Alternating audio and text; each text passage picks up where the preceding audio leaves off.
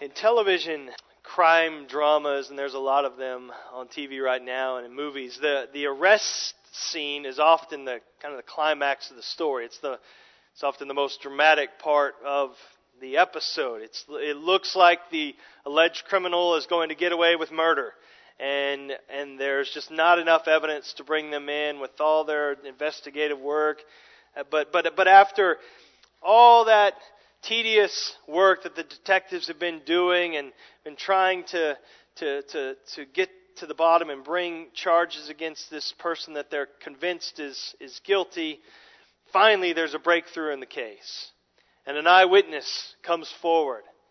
And so after getting a statement from the witness, the detective says to some of the other officers, "All right, let's bring him in." And so then the scene is SWAT team or something showing up with this overwhelming force, kicking down the door, bringing the criminal out in handcuffs, kicking and screaming. And then you have roll the theme song for whatever the show it is. I think Law and Order when I think of, I'm not going to hum it, but you can, if you watch it, you know it. This morning we're looking at an arrest scene, but it's very different from a Law and Order kind of scene. This is not a guilty man. These are not good and just policemen and detectives. This isn't the judicial system at its finest. There's no need for any kind of element of surprise when they go to pick Jesus up. There's no resistance from our Lord. He's not kicking and screaming. The scene is Jesus entering into the crucible of His final sufferings. And so his hour is at hand. That hour that He's been saying, it's not yet. Now it is. It's His hour. His time has come. He begins to drink the cup that we're going to see today. And so we talked last week. This is that last major movement in the Gospel of John. We're entering into this last major section in this book of Jesus' passion, His sufferings, and ultimately His success through His resurrection. But with the scene change from that upper room as Jesus is in this warm, intimate setting with His disciples and teaching them and praying to the Father for them, and it's this intimacy with His closest friends. Now, with the scene change, the stage is set and it's dark and it's ominous for this final act in this great drama of redemption. And yet against this backdrop of intense suffering and agony and pain and distress and evil, what we get to see is the glories of Jesus Christ shine brilliantly. We see Him in all of His wonder. There are two dominant figures that really capture our attention in this part of the Gospel of John. One is Christ Himself, and He's the centerpiece. That's who our eyes need to be really drawn to and fixed on. But then the other one we see is humanity, kind of the foil here. That we see the self-sacrifice of Jesus over and against that fight for self-preservation among mankind.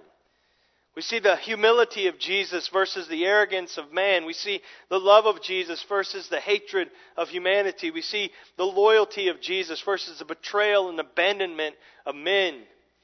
We see the strength of Jesus versus the pathetic weakness of mankind. We see the obedience of Jesus versus the rebellion of men. And so in a sense, we look at this scene and you could say, man, this represents man at his best, at his finest. Here's man surprising and catching God off guard and capturing the Lord and arresting Him, putting Him in handcuffs, as it were. Wow, way to go, man. But this is really, as we know, man at his worst. Humanity at its lowest. And in contrast, we see Christ, who from a human perspective, again, this looks like Christ at His lowest point. This is so awful, so disheartening, so pathetic, we could say, in human terms. But really, this is Jesus at His best. And through eyes of faith, we as believers, we see this scene and we're left embarrassed by mankind, but just completely enamored with Christ. I hope we are. Embarrassed at how ignorant and sinful and blind and hardened and wicked man is, while being confident and arrogant and proud all the while. And we come across looking pretty pathetic here. But as we see Christ in his lowliness, His glories shine brightly. We really see Him here. And He's everything that we're not. And He's everything that we need. That's what we see here. If true character is really shown in times of crisis, that old analogy of the heat and drawing out whatever's inside the tea bag so that it permeates. If that's the case, then we really get to see Jesus clearly here and in the weeks to come in the sufferings of Christ. This morning we're going to focus simply on 4 qualities of Jesus that really come to the surface and shine brightly in this text. We could number many more, but I'm just going to focus on four dominant ones here. The first one is this. First thing we see about Christ is His stunning courage. His stunning courage. Jesus did not run. He didn't run. The most impressive show of force here and of courage here is not what in this context, it's not what the mob does with Jesus. We don't say, wow, that's impressive. No, the most stunning display of courage is what Jesus does not do for Himself. And instead what He does for us. Here's the scene. It's dark and it's scary. We could dim the light. No, not literally. We don't have much light anyway in here. But it's dark. The arrest of Jesus took place in the middle of the night, probably around midnight. And so it's late Thursday night after Jesus' time with the 11 in that upper room where He taught them and prayed for them to the Father. They make their way outside of the city to the east and cross over the Kidron Brook or the Kidron Valley. So this valley went down about 200 feet below the eastern wall of the old city of Jerusalem. And there was this brook and this small valley there separating the city proper from the Mount of Olives. And so that's the scene. So don't picture in your mind when you talk about this brook some flowing, babbling creek or brook or something like that. This was as a wadi. You could call it a dry gulch. In West Texas, we call it a draw. So it's something that's normally dry. In the hot season, this would have never had water in it. And only in the winter season it would only have water if there was some heavy rainfall, and it would fill up and be some kind of torrential flood, and then it would dry back out. So this is the crossover. So across this valley and this brook below the eastern side of the city of Jerusalem, there's this garden. And John doesn't tell us the name, but other gospel accounts tell us the name. The garden was Gethsemane. It literally means just oil press. And so it sat toward the bottom of the Mount of Olives on that just across the brook Kidron from the city, and it was in the middle of this little olive tree grove. And there was this little walled garden that had this olive press sitting in there that they could squeeze the juices from those olives and squeeze the oil from the olives. And so the other gospel writers, again, we said this at the beginning, that's why we read in Luke 22. The other gospel writers record for us something that John does not. And it's in that garden of the oil press that Jesus, just before this arrest scene, that His own soul is, as it were, squeezed. And that's what we read in Luke 22. Our Lord was in agony in this garden. His knees were buckled in distress. He's sweating blood, Luke tells us, because of the extreme anguish of his soul. And so he's physically just coming apart at the seams. Matthew tells us that he was sorrowful and troubled to the point of death. That's not metaphorical language. He was about to just physically come undone right there. And the Lord had to send an angel to minister to Jesus just to keep him alive. Because Jesus would die on a cross. He wasn't to die in the garden. And so this angel comes and physically ministers to Christ just to keep his body together. It's the grief and the anguish of his soul is that intense. And so why is the question we ask. What was it? We've never seen our Lord like this before. What was it that shook him to the very core of his being like this? Well, it was the reality of the cup. Sounds kind of innocuous. But the cup that he was about to drink, which wasn't, we think cup, we think, refreshing cold drink on a hot day. It wasn't a cup of refreshment. It was a cup of wrath. And it wasn't, as we see Jesus anticipating this cup, it's not the physical sufferings that he would endure that really rattled him. It wasn't the horrific beatings and the crown of thorns and the vicious insults and the nails in his hands and feet, even that final moment of death and the process of dying. I mean, that was sobering, but that wasn't what really rattled Christ. What broke Jesus' spirit in that garden was why he would have to endure those sufferings. It was the crushing weight of what it meant to be a sin-bearing, wrath-absorbing sacrifice. That's what came into Jesus' view in that garden. It was what would really take place in a focused way between the physical sufferings and the moment he breathed his last breath. And it was the anticipation of those 3 hours when darkness would cover the earth and it would hide from human eyes the outpouring of God's white-hot indignation and wrath against all of our sin.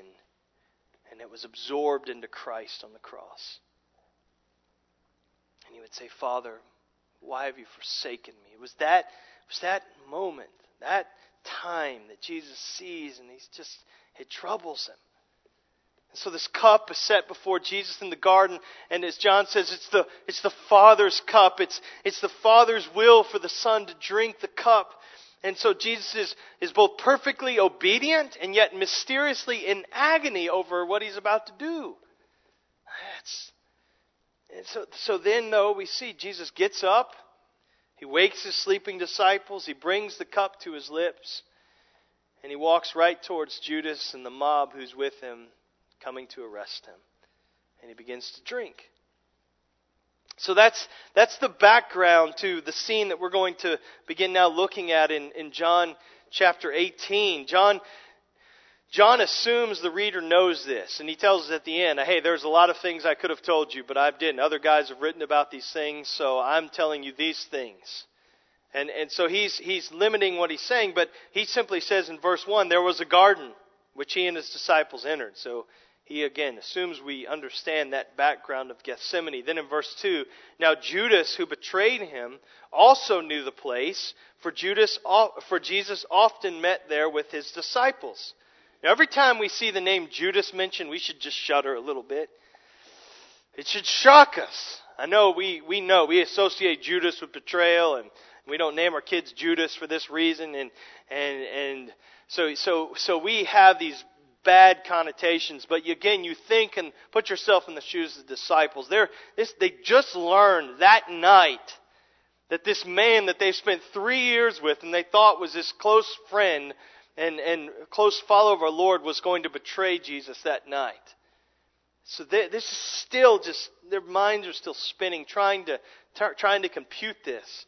And so Judas, so you have Judas who had this incredibly privileged position to be one of Jesus' inner circle. He sat in this garden with Jesus time and time again as Jesus made the Father's name known to those disciples. He just sat there and watched our Lord and heard Him teach and saw the miracles. He had all of this privilege, but his eyes were never open to what Paul called the light of the glory of the light of the gospel of the glory of Christ. He couldn't see it. He didn't see Jesus' glory. His vision was darkened by sinful money love and greed. The last time John mentions Judas is in verse 5. And it says, Judas, who betrayed him, was standing with them. A little prepositional phrase there. He's standing with the enemies of Jesus. Or we could say he's standing against Christ. I'm sure he thought he was safer with them. I'm sure he thought it was more profitable to be with them, with the soldiers, than with Jesus. But his own soul was in great danger. What does it profit a man if he gains the whole world and yet forfeits his soul? And so So he was with them. But this is what John is saying. Judas knew where to find Jesus. This is where Jesus always went with his disciples in this setting. So verse 3. So Judas, having procured a band of soldiers and some officers from the chief priests and the Pharisees, went there with lanterns and torches and weapons. So Judas, if he knew anything about Jesus, he knew that Jesus had power. He didn't believe he was the Son of God. Clearly, he really hadn't put his faith in Christ as his Savior and as Messiah. But he saw Jesus do amazing things. He saw Jesus calm raging seas. He saw Jesus walk on water. He saw Jesus cast out demons. He saw him heal the sick and make the lame walk and make the blind see. He saw him raise Lazarus from the dead. If Judas knows anything, he sees, wow, this is a powerful man. So as he conspires with these Jewish authorities to arrest Jesus at the Passover, he says, we better bring an army. We better come with an incredible force to be able to take Jesus, because you don't understand what he's capable of. And so they get this army. The language here is technical. He says a band of soldiers, of these Roman soldiers. That's a technical term. It's a detachment. And we know from history, Roman history, that a detachment numbered 1,000 men on paper. It was 760 foot soldiers, 240 cavalry. And so, now it was not uncommon for it not to be a complete unit at one time, but that was on paper what a detachment was.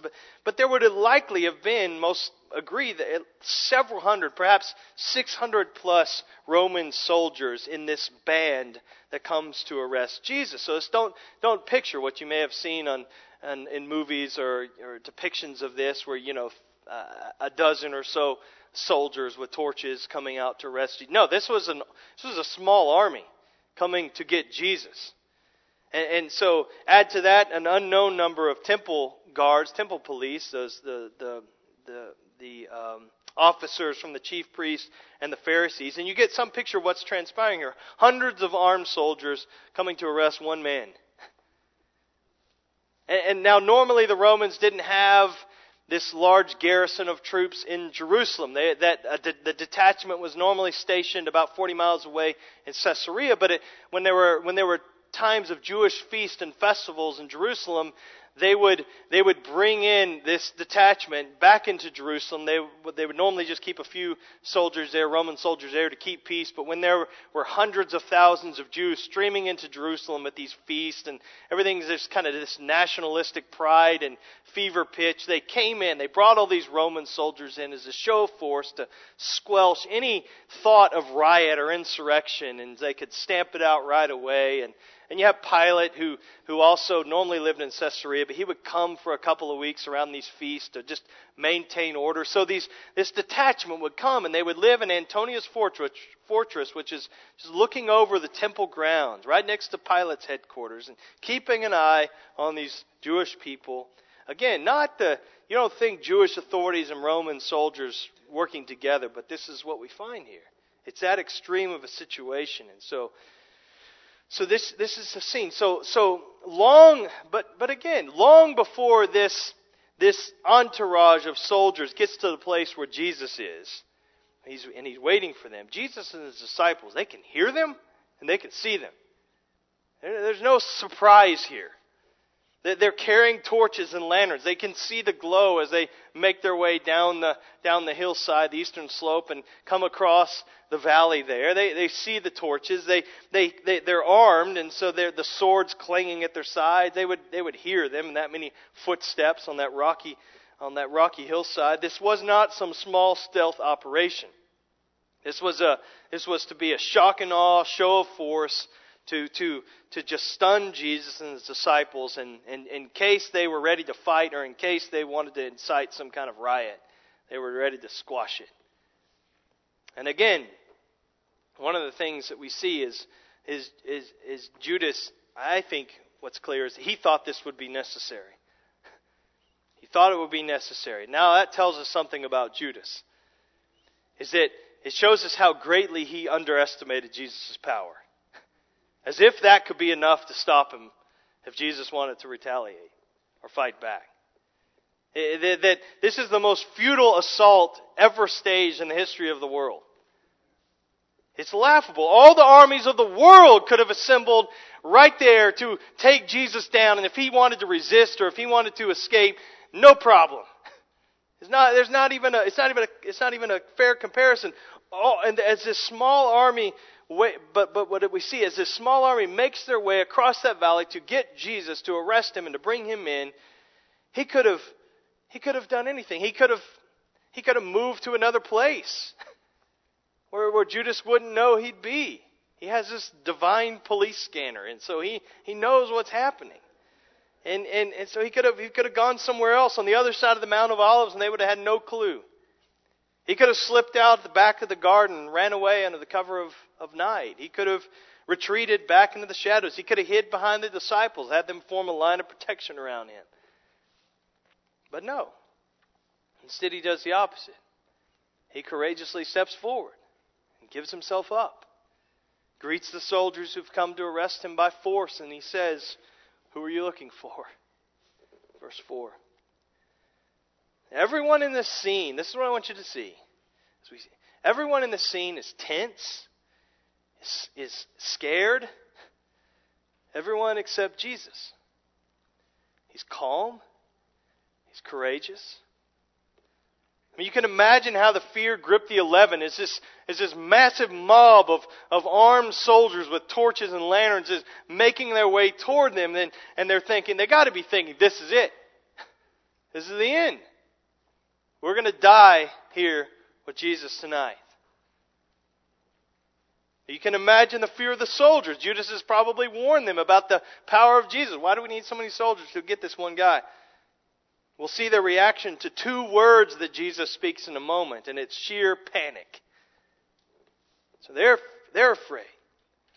But against this backdrop of fear and tension and strain, we see Jesus' calmness. And it just stands out. His courage. He's not a stoic. He's not denying the reality of pain and evil and suffering and the hardships that he's facing here. That's not it. Like he's just kind of able to mentally get above all of this. That's not it. No, he's not unfeeling. No, he's feeling it all. He's taking all of this in. He's absorbing all of the injustice, all of the agony that he's walking into now. He's feeling it deeply, more deeply than we ever could. But what he's doing, he has this complete confidence in his Father's power to take care of him and to see him through to the end. That's where this calmness and courage comes from. It's not just that Jesus didn't run from this big, bad, scary group of soldiers. What's really stands out is that he didn't run from the cup. He didn't run from the cup. And the scene is Jesus putting the cup to his lips and starting to drink. That's the first thing. We'll come back and make some application at the end. But the first thing that stands out is Jesus' stunning courage. And it's displayed in the fact that he did not run. Second quality that really comes to the surface here is we see his total control. Pat was alluding to this earlier. His total control. Jesus took the wheel. That's an old, outdated pop reference right now. So, really, he never let go of it. He never gave it up. He always had it.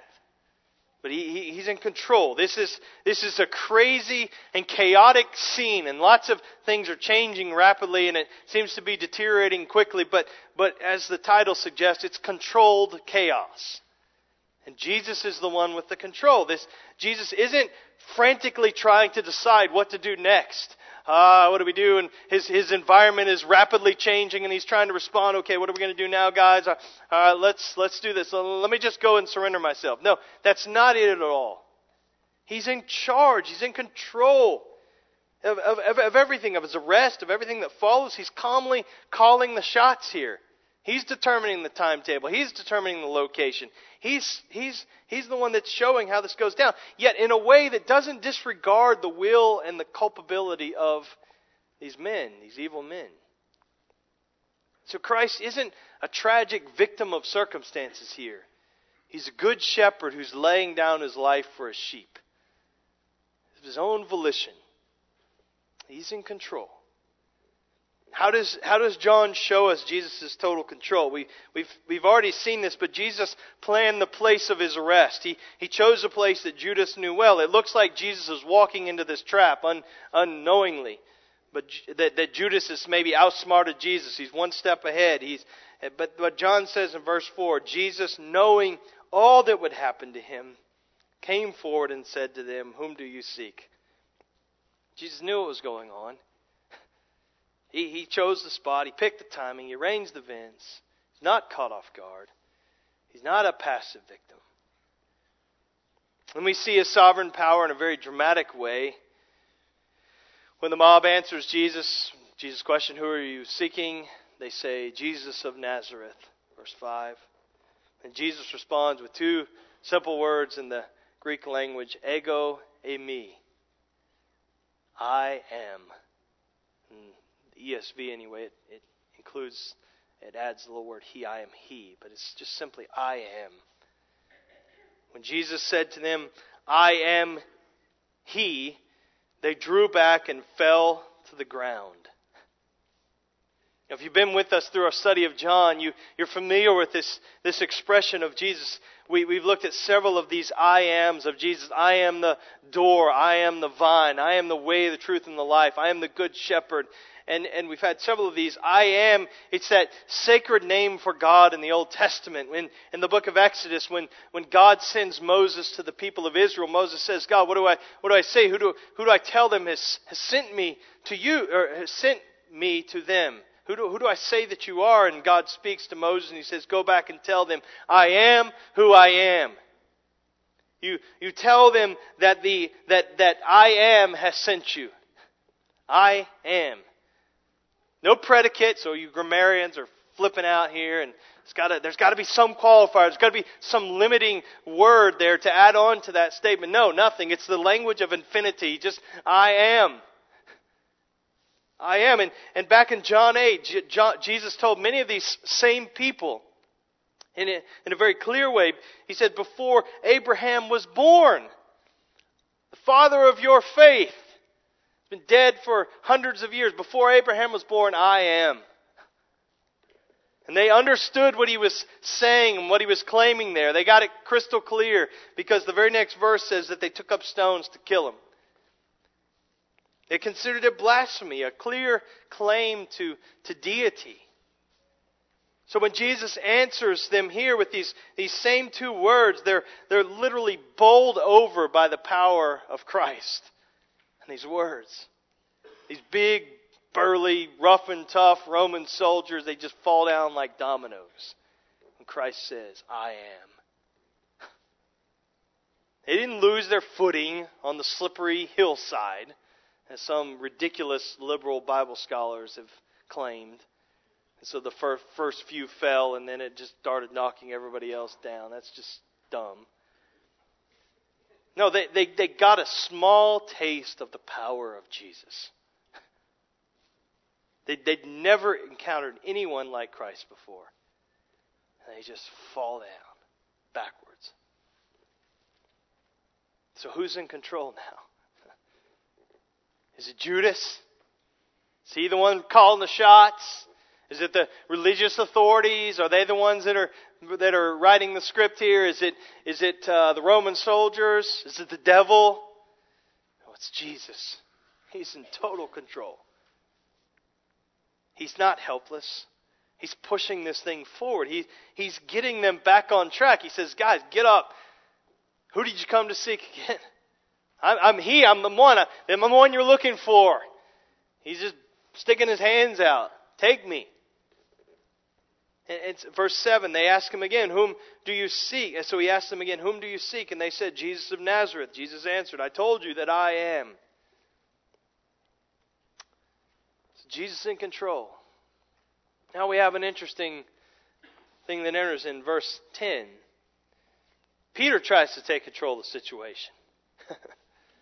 He seems to think Jesus has lost control. He thinks the traitor and these soldiers now have the upper hand, and he's got to do something. He's got to take matters into his own hands fast, his own incapable hands. Verse 10, Then Simon Peter, having a sword, drew it and struck the high priest's servant and cut off his right ear. Now, Peter probably had his hand on his dagger. I don't think long sword, something like that, but it was something that was a dagger, basically, kind of what normal people would just carry for all kinds of use, like we carry a pocket knife. They would carry these daggers, and probably as that mob drew close, he probably had his hand on it. And he probably thought, this is it. It's go time. It's time to fight. I promised the Lord I wouldn't deny Him, even if it meant my own death. Well, now I'm going to have an opportunity to show that. We're going to fight, even if it means we fight to the death. We're going to go down swinging. So he takes his knife out. He goes for the head of this guy, Malchus. He's not going for his ear. He's going for his head or his neck, and he misses. He's not trying to make him partially deaf. That wasn't his big ambition here. He's trying to kill the guy. But he's a fisherman. He's not a trained soldier, so he misses, or the other guy is really quick and was able to duck and just lost his ear in the process. And Luke tells us that Jesus immediately put the guy's ear right back on, healed him immediately. Now, it's interesting that John tells us his name, Malchus. Now, we don't know why John includes that information. There's many speculate, and I would kind of think this may be the case, that Malchus may have ended up becoming a believer. And so as John writes his account, there would be a church that would read this Gospel of John and say, you know Malchus. He's in your congregation. This is the guy. This is the one that had his ear taken off by Peter and Jesus healed him. Maybe that healing, it got him thinking about who this Jesus is, and he trusted in Christ. That's somewhat speculation. We don't know for sure, but Jesus heals his ear, and yet what does Peter show? His actions show that he still doesn't get it. He still doesn't get Jesus. He assumes Jesus is going to defend himself, but he's not. So Jesus rebukes him. Verse 11, Jesus said to Peter, "Put your sword into its sheath. Shall I not drink the cup that the Father has given me?" In other words, Peter, at the very end, you're doing it again. You're trying to take control. You're misrepresenting, you're misunderstanding everything. And you're rebuking me again, trying to take charge. You don't get it. Put it away. Do you not think I can defend myself, Peter? That I can't retaliate if I want to? Are you doubting and underestimating my ability again? In the Gospel of Matthew, this parallel passage in Matthew 26, verse 53, Jesus says, Do you think that I cannot appeal to my Father, and He will at once send me more than 12 legions of angels? As we do the math for you, that's 72,000 angels. And we know from Old Testament history, there's one angel that wiped out an 185,000 soldier Assyrian army in one night. And so you can imagine what 72,000 angels could do. And so, but Peter, he's trying to regain the control that Jesus seems to have lost in his mind. And so, but Christ hasn't lost control. He's behind the wheel. He's purposely driving forward to the cross. That's what he has in sight. It's this cup that's compelling him. And it's only after Jesus' death and resurrection and ascension, with the further aid and the understanding that the Holy Spirit will provide to Peter, that the lights really come on for him. And so he's preaching on the day of Pentecost, this first really public sermon and this evangelistic sermon. He's proclaiming the death and resurrection of Jesus Christ. And in that message, he says that Christ suffered and died according to the definite plan and foreknowledge of God. He eventually got it. Jesus was in control. I was the one that was out of control. Christ was in control. Should have trusted Him. Now listen, I think there's wonderful application for us. If Jesus was in control through His sufferings, we can be confident that He's in control through ours. That has not changed. And so I don't know what kind of situation you're in today. I know some of your situations, and there's a lot more that I don't know. And I don't know everything about whatever situation you are in, but you may feel like you're between this rock and a hard place today, and you don't know what to do. You don't know what today holds, tomorrow holds, the next week holds. You may feel like you're just sitting alone in this tiny little sinking boat in the midst of this raging sea with these waves and wind and just towering over you, and you feel like you're just about to get wiped out. Maybe because of some relational conflict, maybe because of financial difficulties or job loss or sickness or disease or some just distress and disappointment in your life. I don't know what it is. Maybe you're here and you're facing temptations or problems that just seem too great to bear. But remember this. See our Lord here. See our Lord against this backdrop of what seems like chaos.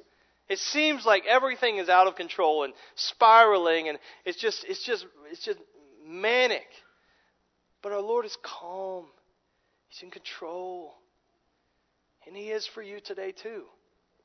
He's a rock and He's a refuge in the midst of a storm. I'm not saying that, oh no, it's really not that bad and there is no chaos. No, there's chaos all around, but we have Christ who's in charge. We can cling to Him and run to Him, stay close to Him and draw near to Him, and He will care for us. He's interceding for you right now. He's caring for you and He's preserving you. Since Jesus is Lord, even over His own suffering and His own death, we can trust Him both for our salvation and we can trust Him when we go through times of intense trials, including facing even our own death. Third quality that stands out of the Lord here, I'll accelerate these last two, is His extraordinary compassion. His extraordinary compassion. And it's seen in this fact that Jesus guarded His sheep. Jesus guarded His sheep. In the midst of all this confusion and chaos and the angry mob and the treacherous kiss from Judas and the falling soldiers and the flight of His disciples and the silly swordsmanship of Peter, the Lord never stopped caring for His disciples. He had them, He had us on His heart. Yes, ultimately Jesus' devotion to His Father, His obedience to the Father's will is what compelled Him to drink this cup to the dregs. But He also was motivated in an extraordinary way by love for His own. That's clear in this passage. When He might have understandably, we could get it, if He would have been preoccupied with Himself and concerned for Himself in the face of the sufferings that He's walking through right now. Yet Jesus is eager to make sure His followers are safe. Look back, we skipped over the end of verse 8 and verse 9. He says to this party that's come to arrest Him, "If you seek me, let these men go. Take me, leave them alone." This was to fulfill the word that He had spoken, "Of those whom you gave me, I have lost not one." That refers back to John 17:12. We were just looking in Jesus' prayer for the disciples a few weeks ago, where Jesus spoke in this prayer saying that He guarded the disciples. He kept them so that not one except Judas ended up perishing. And although the preservation in chapter 18, verse 9 that we're looking at right here, it has to do with keeping them from arrest and being killed with Jesus, but it's symbolic of Jesus keeping them spiritually. That's intended here. Even in the hour of His own greatest suffering and need, Jesus is thinking of others, thinking of those He loves.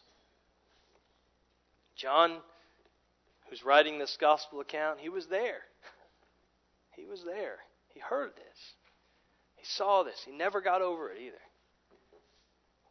The Lord's protection, His keeping, His intervention to make sure that the disciples were untouched. That gives us hope, doesn't it? He cares for us. He keeps us. Having saved us, Jesus will keep us. We saw this very clearly in His prayer in John 17. He keeps us not because of our our weak grip on Him. He keeps us because of His powerful grip on us. He guards us. Even when we fail Him, even when we do stupid things like Peter does here, His promise still holds. His sheep will never, ever perish. He keeps us. And that brings us to the last quality that I want us to notice here. It's Jesus' singular concern. His singular concern. And His concern is the cup. He drank the cup.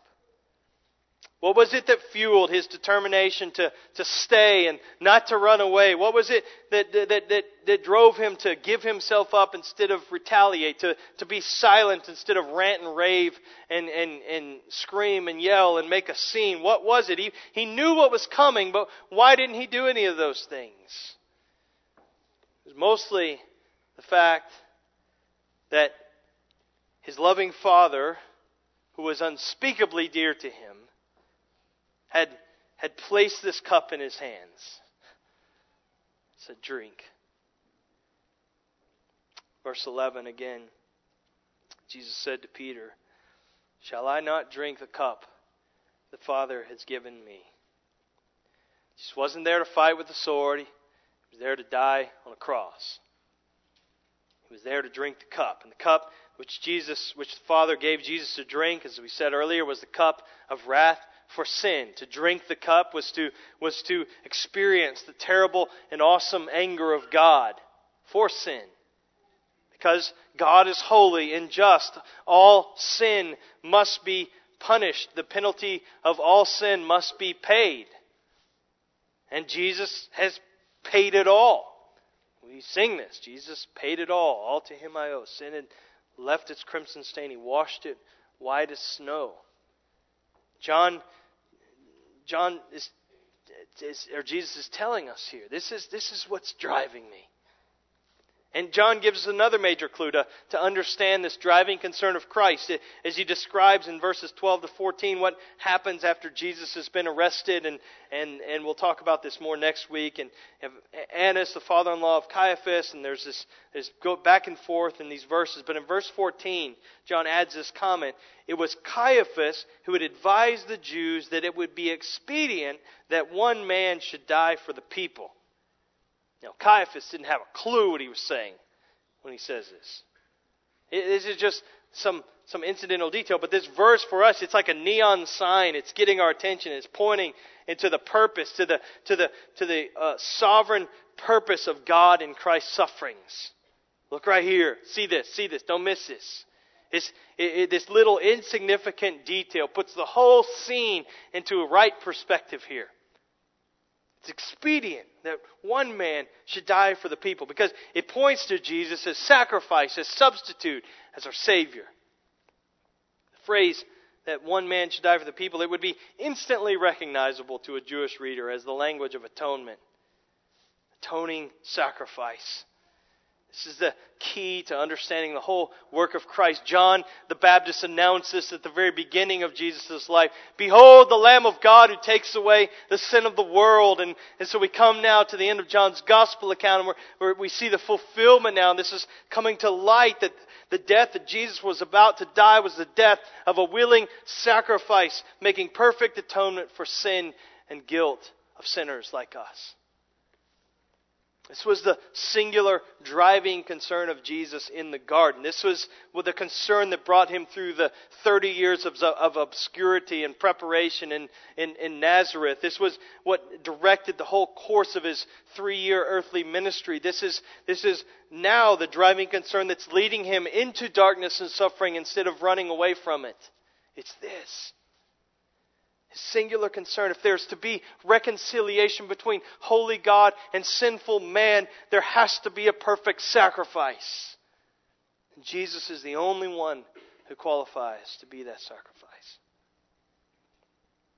And so when He's arrested, He barely speaks a word. Not kicking and screaming, ranting and raving. Peter wrote later, when he's reviled, he didn't revile in return. When he suffered, he did not threaten, but he continued entrusting himself to Him who judges justly. Isaiah foretold this long before Peter wrote that. He said, like a lamb that is led to the slaughter, and like a sheep that before its shearers is silent, so he opened not his mouth. I wonder, was Isaiah 53 on the mind of our Lord in this moment? Suffering servant, substitutionary sacrifice. As I said in the beginning, in this scene, Jesus is everything that we're not, and He's everything that we need. This passage isn't there simply to show us the example of Jesus that we ought to follow. Be courageous like Jesus was courageous in the face of suffering.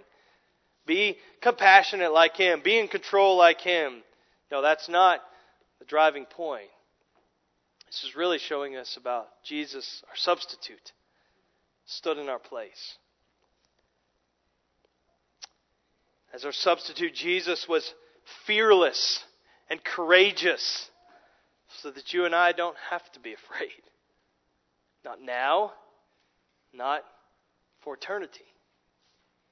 He was in control. He was a willing sacrifice for our sins so that we don't ever have to wonder again if we have a willing Savior.